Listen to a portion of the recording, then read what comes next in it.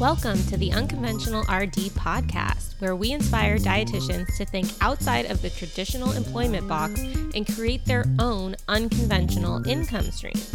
We'll talk all things online business to help you start, grow, and scale your own digital empire. Well, hello and happy Black Friday / Cyber Monday week if you are listening live to this podcast episode. I wanted to give you guys a heads up on what's going on in my business and what offers I have available for my 3 online courses. So as you may or may not know, I have 3 courses that teach dietitians and other wellness professionals how to get found online. So I teach something called search engine optimization, which is how to create content that actually gets found on the internet when people do Google searches. So I have a whole course on that, which is basically like the foundation, in my opinion, of online business. So that's far and away my most popular course. So I just want to start with that one. But that one is available for enrollment during Black Friday. I also have a course called Make Money Blogging that teaches you 6 ways to actually monetize your website once you have an audience and you have that traffic. And then I also have a course on email marketing to help you learn how to build your audience on an email marketing platform, keep in touch with them, keep them engaged, and then automate some of your sales processes so you're not constantly like live selling everything at all times. So those are my 3 courses that I've got going on. As of right now, and as it has been in the past, those courses have just kind of been open for enrollment at any time. But that is all changing in 2021. I'm going to be taking all of the sales pages off my website after Cyber Monday. So the last day to enroll in any of my 3 courses at the current pricing is going to be the last day of November. So November 30th, that will be the last day. Cyber Monday, the last call. You can join now. Once you're in my courses, you get lifetime access to the current versions and any future updates and upgrades that I make to the content in the coming years. So basically what's happening is I am no longer just going to have the courses up and available to enroll willy-nilly. I'm actually going to be creating some evergreen webinar marketing funnels that will be in place throughout my business. And there will not be just a, freely available enrollment page for you guys at any time. So that's changing for 2021. And as a part of that as well, the prices for my courses are going up significantly. So the SEO course is going to be the first one to kind of go through this revamp, and will hopefully be relaunching in January 2021. With a bunch of new updates, upgrades. It's going to be amazing. It's already amazing, but it's going to be even better, as this will be like the 3rd iteration of this course, basically. So the course is going to almost double in price from what it is right now in January when it relaunches. So if you have been possibly on the fence about joining any of my courses, now is a great time to get in. Just a reminder as well, each course has like 20 something CEUs attached to them as well. So it's a great opportunity to fill up your continuing education bank for the next round of your, certification cycle. And that's basically what I'm doing, a Black Friday / Cyber Monday, quote unquote, last chance sale. So just head to my website, theunconventionalrd.com, and click on the courses tab if you're interested. And I do also have a bundle offer. So if you purchase all 3 of the courses, you save an additional 15% off the current already low prices. So a lot of people take me up on that. So again, if you buy now, you're in forever. You're good to go. You lock in the lowest price before they basically like double in 2021. That's what I'm doing for Black Friday. Hope to see you inside my courses and inside my private students only Facebook group. That's where I interact with people the most and give a lot of like really detailed help and guidance. So I'm excited about that. But other than that, I would love to dive right into today's episode. This is my first ever interview with 2 people at the same time. So there's 3 of us here today. I'm speaking with Jasmine Westbrooks and Ashley Carter, and they are both registered dietitians who founded a nonprofit called Eat Well Exchange. And I have seen questions about starting nonprofits or getting into the nonprofit world in the Unconventional RD community on Facebook. And for those of you who are new to this podcast, the Unconventional RD community on Facebook is my free Facebook group for anyone to join and talk about unconventional revenue streams, that we can create as dietitians. So Ashley and Jasmine are in that group, and I invited them to come on the podcast today to talk about their experiences starting a nonprofit so that you guys can see kind of behind the scenes what goes into it, all the different hurdles you might run up against. And I asked Ashley and Jasmine about, some of the biggest lessons that they've learned and their best advice for anyone looking to start a nonprofit today. So we're chatting about specifically their experience with their nonprofit, Eat Well Exchange, and they've taught over 4,000 people and fed over 2,000 people over the last 3 years since starting this nonprofit. So they're great people to learn from. Definitely give them a follow and check them out on social media after this episode, but let's dive right into the conversation.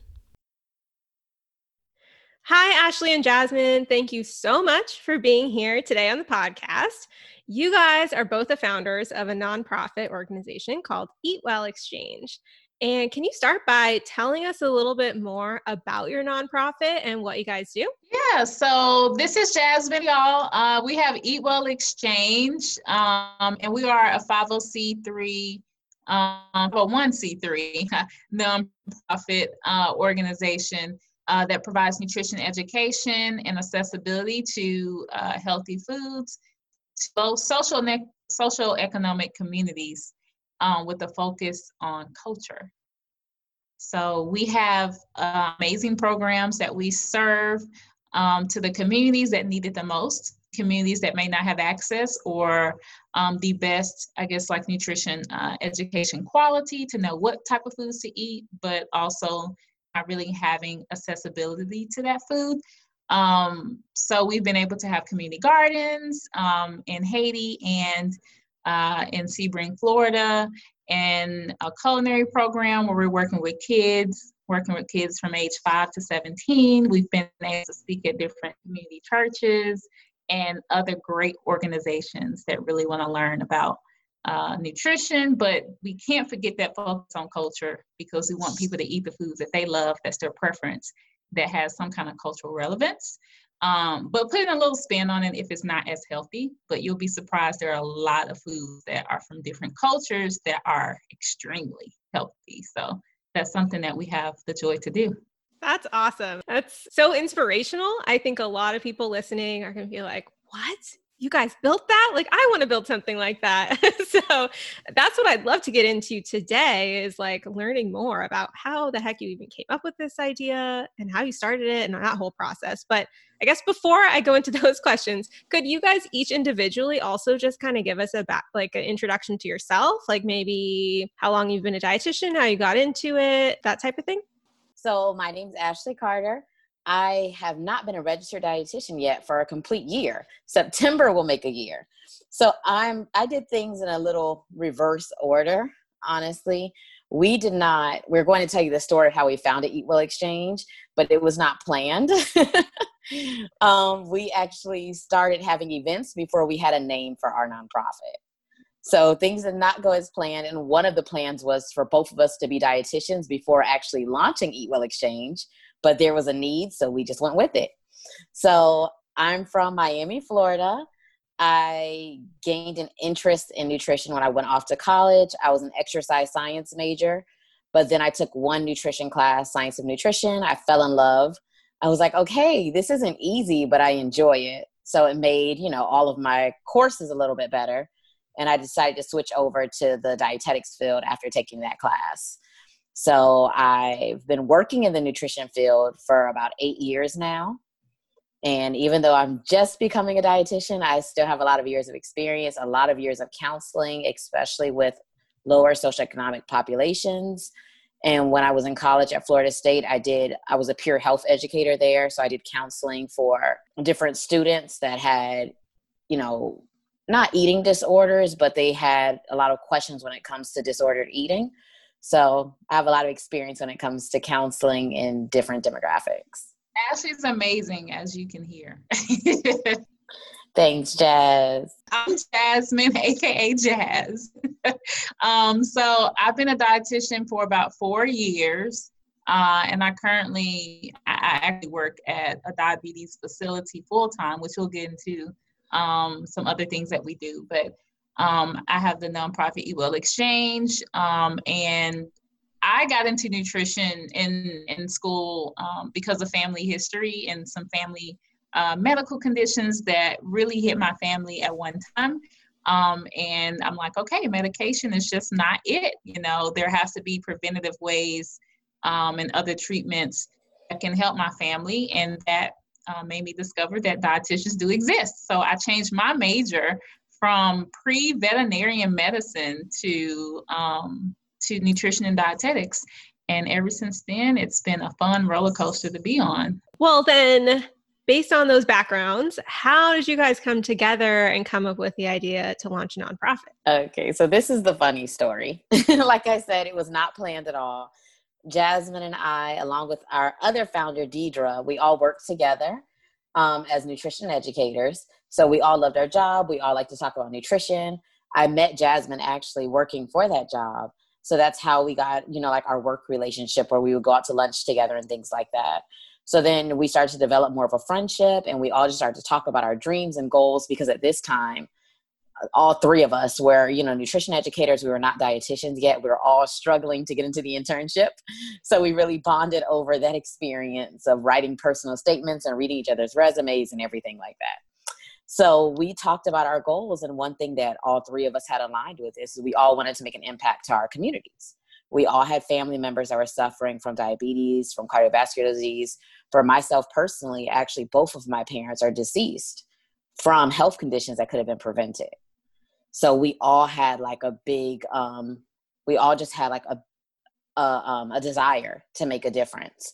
So we talked about that desire, and we all said, like, I remember telling Jasmine one day we were at brunch, and I was like, after we're all RDs, we should travel the world together, eat food from different cultures, learn about their cultures, and find out what they're doing better than we're doing here in America, and just kind of start like adapting some of their recipes, and also taking our foods that are working well for us and our cooking methods and spread those across the globe. So we wanted to do like a global exchange of food. So Jasmine is like, oh my goodness, I'm so excited. When we're all registered dietitians, we'll do this together. This brunch happened in December. January, Jasmine calls me and she's like, oh my God, somebody wants our nonprofit to go to Montego Bay to do a nutrition program. And she's so excited. So Jasmine's like, Ashley, I cannot believe this. We got invited somewhere. And I was like, Jasmine, I'm so excited too. But there's only one problem. We don't have a nonprofit. I was like, we don't have a name. We don't have anything. We don't even know what to do. But we had a program already booked. So this was in January, and we incorporated Eat Well Exchange in February. So we had to find a name. So we all were just looking and bouncing ideas. So we found a name. We got ourselves incorporated. We learned more. We talked to our friend who's a lawyer, and she kind of helped us make sure that we're not doing anything that's illegal. And we just worked with like a financial advisor. We just called all the friends that we had and just picked their brains and just kept asking them questions. And we founded Eat Well Exchange. Isn't that the best though? It's almost like when something external happens that just kind of pushes you to do it. It's like you probably needed that. Yes. It makes it sound almost less intimidating than I had it in my head. I mean, I hear the word nonprofit and I'm like, oh, that must be like super, I don't know, like it must require a lot of paperwork, and it sounds intimidating to me. Right. Maybe we can talk about that next. So like, what is a nonprofit and how is that different than just a regular like for-profit business? Okay. So when it comes to a nonprofit, the main difference is your goal is to cause an impact. Your goal is to create a change. So there are for-profits that create a change as well, but usually their goal is to generate revenue. So for ours, our goal is solely to make an impact into the community. But of course, as we know, with any nonprofit, whether it's, for Light the Night, like childhood cancer, whether it's for, the Humane Society, no matter what the purpose of your nonprofit is, you need money, you need funds to create change. So even whether you're a nonprofit or a for-profit, you always have to generate revenue. A lot of people think that because you're a nonprofit that you're not supposed to have money, but that's not the case. Actually, the more money you have, the better, because that's how we're able to have a culinary academy. And that's how we're able to have a garden locally and in Haiti, because we have funds. So the main difference is that your goal is to cause an impact, and also having a nonprofit separates what you're doing. It separates your business from yourself, which is important, because, you know, I can decide, or Jasmine can decide, that she wants to go out and feed 100 families. But if there's any liability, if anything happens, then Jasmine or Ashley will get sued. But when you have a nonprofit, it separates yourself from the business, which is important, because even when you're doing good deeds, there's always a chance that that things can go wrong. So you always want to make sure that you're covered and you're protected, so that you don't lose your personal, assets because of your business. And that's for a nonprofit or for profit. You should always have an LLC or separate business to separate the funds. And also it allows you to track your expenses better too, when you have a separate entity that is your nonprofit. And is it kind of the same format as setting up, say, an LLC or a corporation or something? It's just like a different piece of paper you fill out, or is it more involved? It starts off the same. In Florida, we have to go to SunBiz to create your organization. And you'll do that for an LLC or for a nonprofit or S Corp, any type of business that you're running. But for nonprofits, you also have to get tax exemptions. You have to get your state tax exemption, your federal tax exemption. You also have to fill out paperwork with the USDA every year, your solicitation agreement, which pretty much states that it shows how much money you plan on generating from funds and from donations, and that you're going to use that money for the purpose that you're stating. So it's saying that while you're collecting money, well, actually, in order to collect the money, you need that USDA solicitation agreement first. And how long does that whole process take? Doesn't take too long. Jasmine and I, we do it together. We rotate all of the paperwork so that way both of us know how to do everything, because, it's great to know. And it doesn't take a lot, but the hardest part that I can tell you is that you don't know what to do. So what I mean by that is, when you start a nonprofit, first you do your SunBiz and you're like, okay, great. We have a name. We're incorporated. We're done. And then you're like, oh no, I need a tax ID number. And then you're like, oh wait, but I need this. And then you'll apply for a grant, and they'll say, in order to get a grant, you need to have this. So there's always like this big web of things that you didn't know even existed that you always have to have.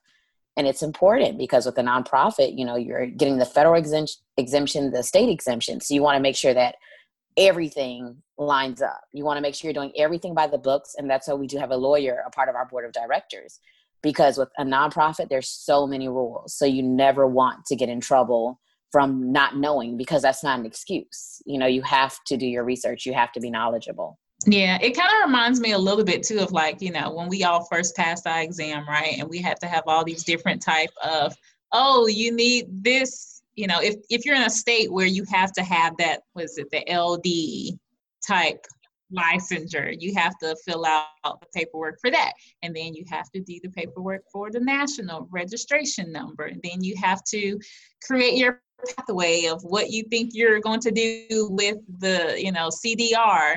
So it's kind of like that. They all kind of fit in together. And like Ashley said, it can be a little intimidating at first, but what I found is that when you do get those things, when you have those numbers that you need, like your tax ID, it gets easier when it's like, oh, I need my tax ID, got it. Or, oh, I need my state exempt, got it, So the first time it's just like, what is this? And why do I need it? But you do need it. You do. And it's funny because Ashley always says this too, like that 501c3 puts some respect, okay, on your nonprofit. It really does. Like, people always say, oh, I have a nonprofit, but that 501c3 really makes you official in the sense of when you're applying for grants and when you're applying for bigger things, instead of just not have a nonprofit, but I don't have that paperwork to back me up. That's so insightful. I feel like this is a whole new world. So when you have a nonprofit, basically any money that you generate goes back into the nonprofit in some way. Like there's no quote unquote profit left over. So, and then is none of the money that you generate taxable? Like, is it tax free because it's a nonprofit? Right. Because it's a nonprofit, it is tax free, and your money should balance out at the end of the year. So if we have a fundraiser as an example and we earn $20,000 from that fundraiser, from our fundraisers throughout the year. By the end of the year, we should close out at zero. We actually file our taxes every year, just like any other business does. And a part of the tax form, you have to show that whatever you brought in, whatever donations you got, your sales, everything you do throughout the year, it has to balance out with the programs that you're doing in the community. And our tax form is pretty detailed. We actually have to list all of the programs that we're doing.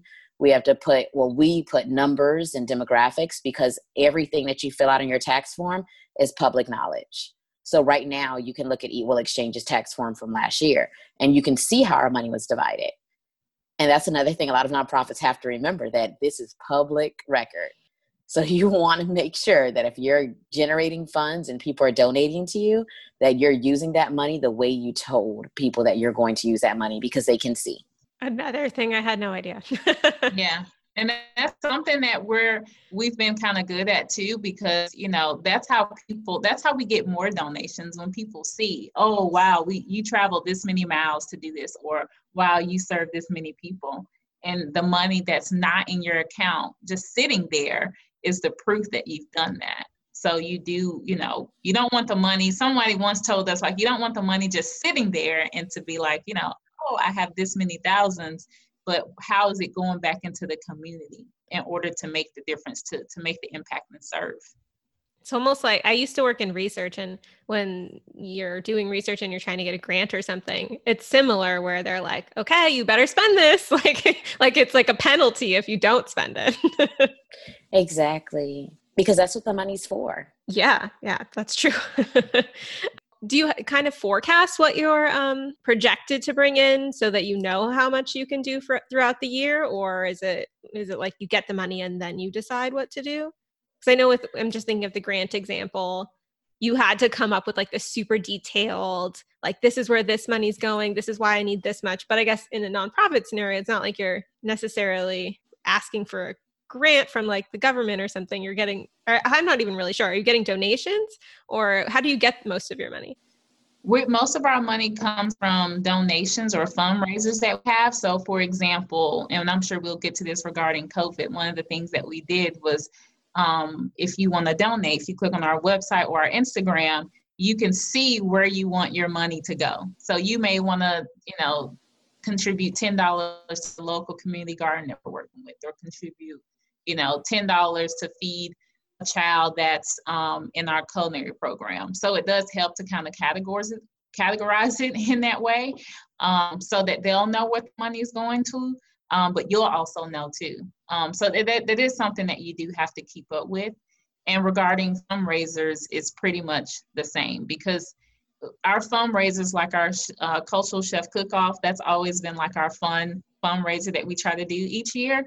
And with that, we're able to, host all these courses or classes in local areas of where the chef cook-off was held, so that people can see, oh, I went to that chef cook-off. Now they're making a difference 2 or 3 weeks later at serving these kids on the ticket that I was able to buy for the chef cook-off. So that's the kind of a way that we look at it. And do you get paid to do any of this, or how does that work? Not yet. Jasmine and I both have full-time jobs at this time. So we're still working full-time, and that's how we are living our lives. That's how we're able to survive from our full-time jobs.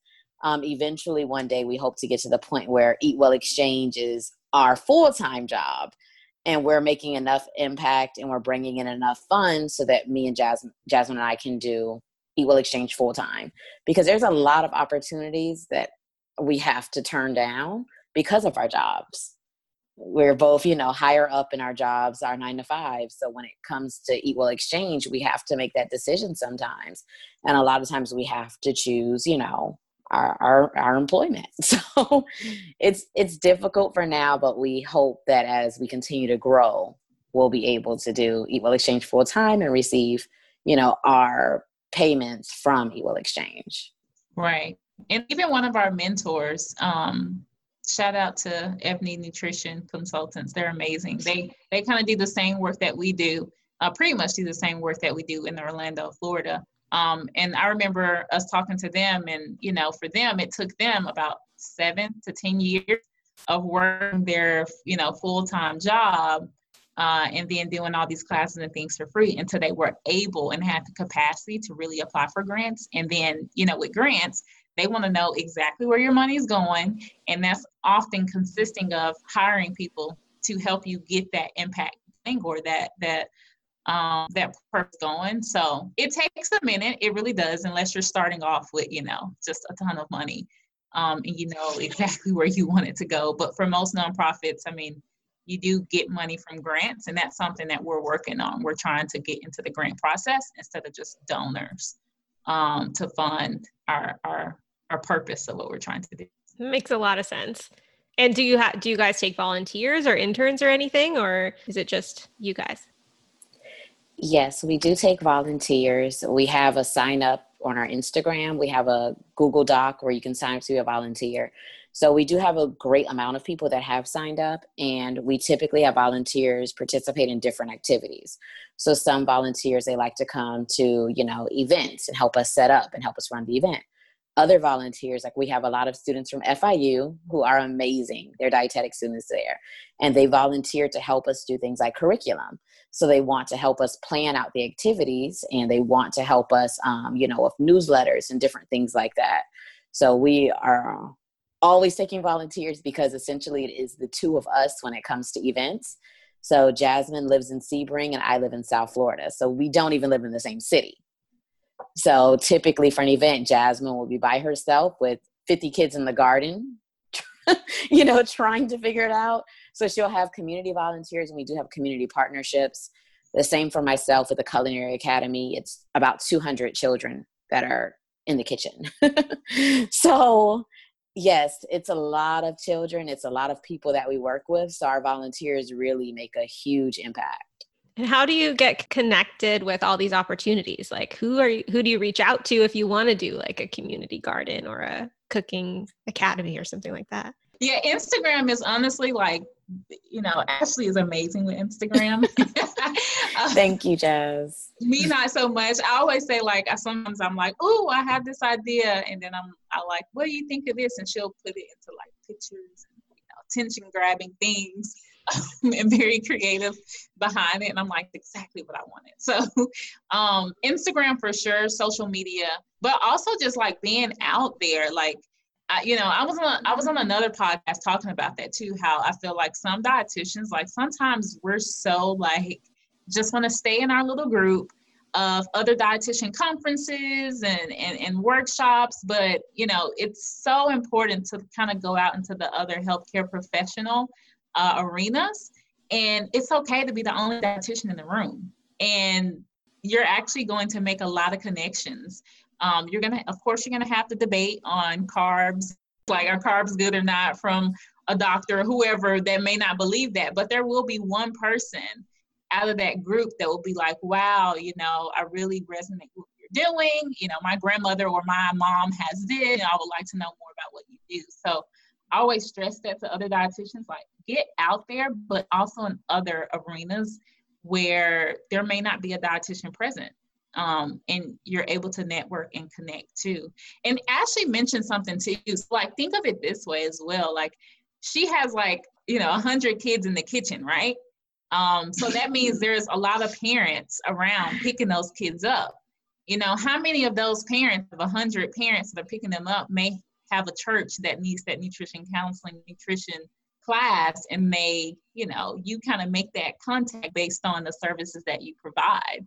So out of the 100 kids, I'm sure there's like 10 to 15 parents that are like, oh, I want y'all to come and do this at my church. Oh, I know somebody that knows somebody else that needs this program and would love to fund you. So, you know, you have to look at it from different avenues, and don't be afraid to go into those different avenues and be the only dietitian, because, you know, word on the street is it's not that many of us in the nation, right? And another thing, just to kind of piggyback off of Jazz really quickly, is Jasmine is like the queen of walking in the room. And what I mean by that is if she spoke, like she has done presentations in front of physicians, with nurses, and even if she sees a a presentation happening, she was like, oh, so which dietitian is going to talk about heart disease? And they're like, huh, we don't have a dietitian. She's like, oh, okay, well, just let me know if you need a dietitian and I'll be available. So it's so important because a lot of times, and we have some of them up on our Instagram page, actually, where she just did a talk about diabetes, being young with diabetes, and also a talk about heart disease.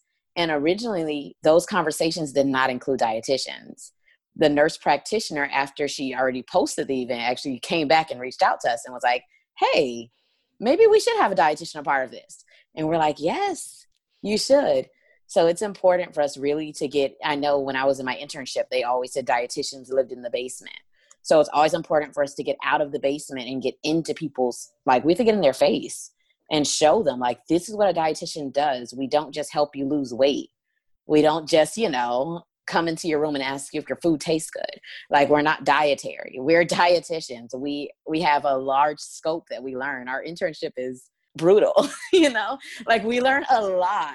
So we don't gather that information to just talk to each other and to, critique each other. No, we get this information to change the world.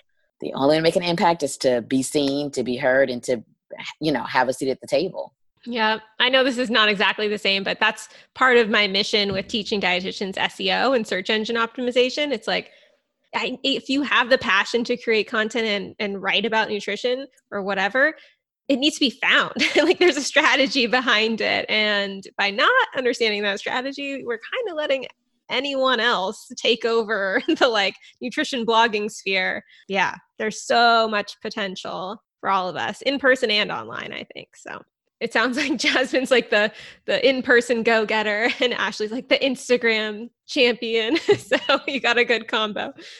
Exactly. Jasmine's like the executive producer and then I'm the actor, or vice versa sometimes, actually, because we go back and forth. Like, Jasmine, she'll create content sometimes. Like, she'll tell me like, oh, this would be a good post, or I saw this quote, or I read this information. Like, she'll send me an article and then I'll take the article and make an Instagram post with it.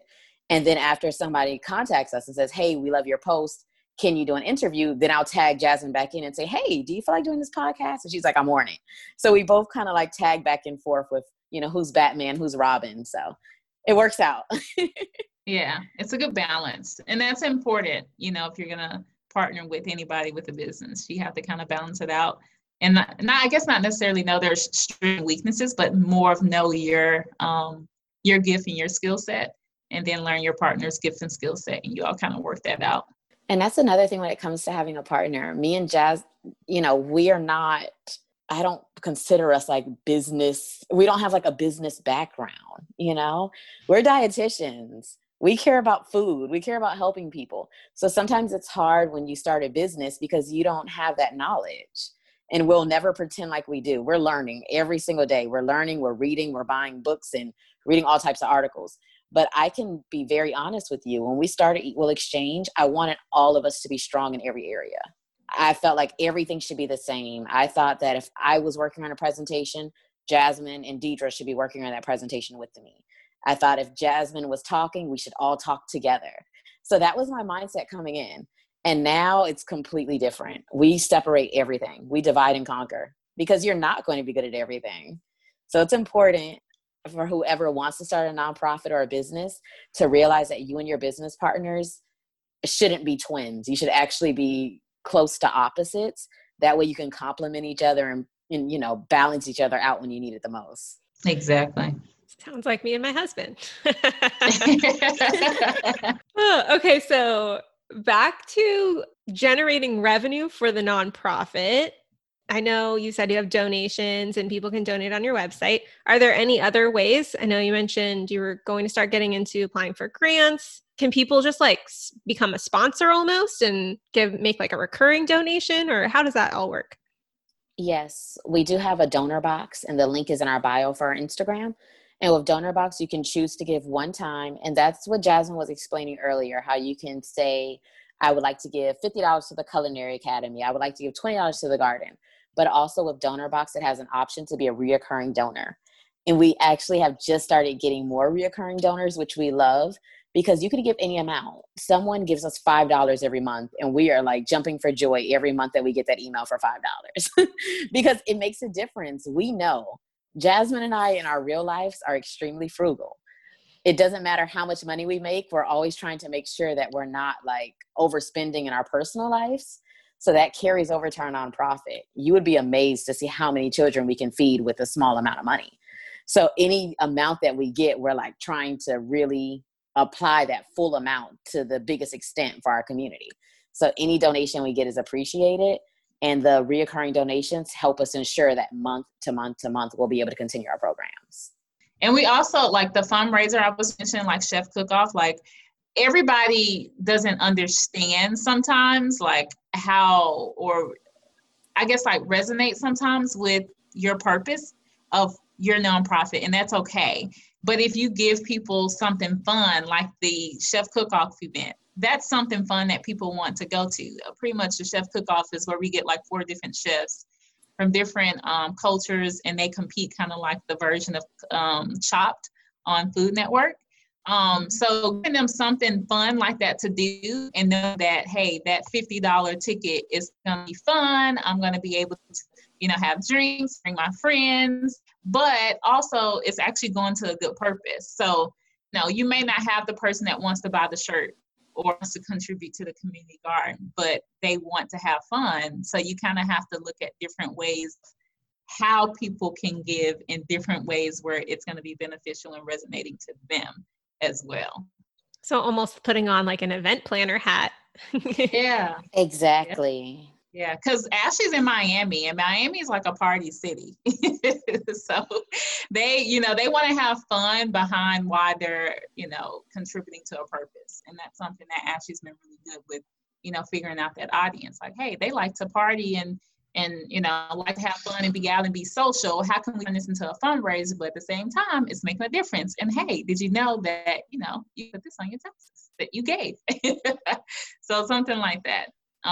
That really resonates with them. And just before I move on, was the donor box thing that you talked about, is that like a tool or a program that you use to collect donations? Or were you just saying like donor box, like click a button or something? Oh, it's a website. It's a website, donorbox.com, I believe, or donorbox.org. But we have the link on our bio for our Instagram. And once you go to DonorBox, you can search for Eat Well Exchange if you're going directly to the website. And it will show you whatever goal that we have. So it will say right now, Eat Well Exchange is trying to raise $1,000. And then you can choose how much you would like to donate and specify which programs. And you can also choose if it's going to be a one-time donation, monthly, weekly, annually, whatever you like for your donation to be. So that's like a tool. Do they help you keep track of everything so it's easier for reporting purposes too? Definitely. And also for tax purposes as well, because that's one of the benefits of being a 501c3 nonprofit. Any amount that you donate to us is tax exempt. And at the end of the year, you'll receive your document showing that you gave $50 to Eat Well Exchange. So now you can write off $50 from your taxes. So the same goes if you donate $1,000 to Eat Well Exchange, you can write off $1,000 from your taxes. And for people that owe taxes every year, that's a great way to help. That's a great way to help offset. Because, when you show that you make a certain amount of money, but you're giving money to the community, it's a tax write-off. So I'm not saying you'll never owe again, but at least it can decrease some of the amount that you owe. And, it's going to a great cause. Cool. That's really helpful. I think people, if they're thinking about starting a nonprofit, it helps to know some of the nitty gritty stuff like that. Like, oh, this is a tool I could use to collect donations or whatever. And just curious, with everything that's happening now with COVID and all this, have you had to pivot with like your events and your offerings? Like, how is that going? Yeah, we literally were planning for our Chef Cook-Off. I think this is like, 3rd annual Chef Cook-Off. And then COVID happened. And it's funny because when it first happened, I remember calling Ashley and being like, I think we're supposed to cancel this because of the social distancing and everything. But at first for us, like that first, I want to say maybe 3 to 4 weeks, it was kind of like, oh, we can't have any events. We can't really go to different organizations and teach to them in person like we want to. But then we found a way, because then we started to see that other organizations that still needed our help were willing to do things virtually. So I actually was able to work with some children and talk to them about like hydration with this teacher, and all the kids were virtual because I think they were finishing up school or something at that point. So she was able to do that. We were able to work with another nonprofit called Manhood on the Go, where they teach young boys ages 12 to 17 about how to be, good men, and how to really like shape their character. So we were able to do a virtual type of teaching to them about eating right as athletes. And we're able to really work on a lot of things for us behind the scenes for COVID that we needed to do. So whether it was the mugs that we have, the coffee mugs or the tea mug, that talks about Black health, because that's something that we really strong about, regarding just, unfortunately, health disparities in certain minority groups. We're able to kind of brainstorm on more things that we need to get done behind the scenes, like I mentioned. So it actually worked out. At first, it seemed like it just put everything on pause, kind of like the rest of the world. Everything was just on pause for about 2 to 3 weeks. And we're like, okay, what do we do? But we had to kind of pivot and make it work for us. Well, that's inspirational. I mean, it totally makes sense. It's not like the whole world stopped, just everybody went online. Yeah, exactly. And that was another benefit, because remember, Ashley, for us, Ashley mentioned too, like Instagram is amazing for us. And from that, we were able to brainstorm, really see what people wanted to see on our Instagram page and what people really reacted to. It allowed us to really learn our audience was and kind of build our audience in that way. So yeah, I don't know how many followers we've gained. So many followers. I think we had a goal of 10K, and we were able to work with somebody that was really good with social media, and were able to train us, and we were able to gain our 10K followers from I think it was like 3,000, 4,000 followers in like a month, almost a month. Wow. Now you have that swipe up? Yes. So where do you guys see yourselves with the nonprofit long term, like your 5 or 10-year goals? Oh, we have so many. We were actually just talking about this the other day. Our main thing is expansion. We want to ensure that what we're doing in Florida is going to happen in other places. We have done events, like Jasmine has family in Atlanta, so she does do events in Atlanta. She's from Tennessee, so we're working or doing events in Tennessee. And we're, working with people throughout the U.S. and also abroad in Haiti. We have a partnership in Haiti where we're trying to go every year. But of course, this year we will not be able to go, but we're still continuing our garden. We're still, feeding people over there. Well, I'm sorry, they're feeding themselves with the garden, which is what we love. And the main thing is just expansion, and also just working with more professionals. We want to work with more physicians, with more therapists, with more personal trainers, and just really integrating culture and nutrition in every field. Well, I'm excited to watch you guys grow. I know, I can't even imagine if even just one of you guys got to do it full time, you'd probably just be like, pew, it's like take off. Yeah, that's the goal. That's definitely the goal. Now that you've gone through all this and you've started a successful nonprofit, for anyone listening who is super inspired by your story and is like, oh my gosh, this is exactly what I want to do in whatever niche they're in, what's kind of like your biggest takeaway? Like, what's your best advice for somebody who's at square zero but wants to start a nonprofit? For me, my biggest advice is mentorship. You have to talk to people. You have to meet people. You have to just really learn. And for us, we've mentioned, I can't even count how many people during this interview, because we work with other nonprofits. We're constantly seeking people to mentor us. So even for us now, someone may look at us and say, oh, you reached 10,000 followers, you're doing great. But no, we want to work with people that have 20,000 followers so we can learn from them. So just always putting yourself in positions where you can be a student. So even working with other dietitians, everyone is our friend. We love everyone. We don't see anyone as competition. Everyone is someone that we can learn from. So I would always recommend, if you plan on starting a nonprofit or a business, or even starting off as a dietitian, find a mentor in every area.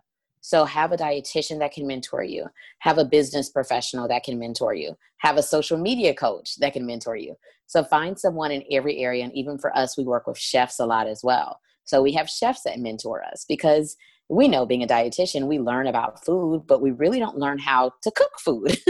We take a foods course, well, at least at Florida State, we took a foods course where we learned about like how foods compose and how, things change when it's cooked, but you really don't learn cooking methods like you should in our field because people constantly want you to cook. So the main thing for me is just finding a mentor, constantly growing and just challenging yourself and networking as much as possible. Right, right.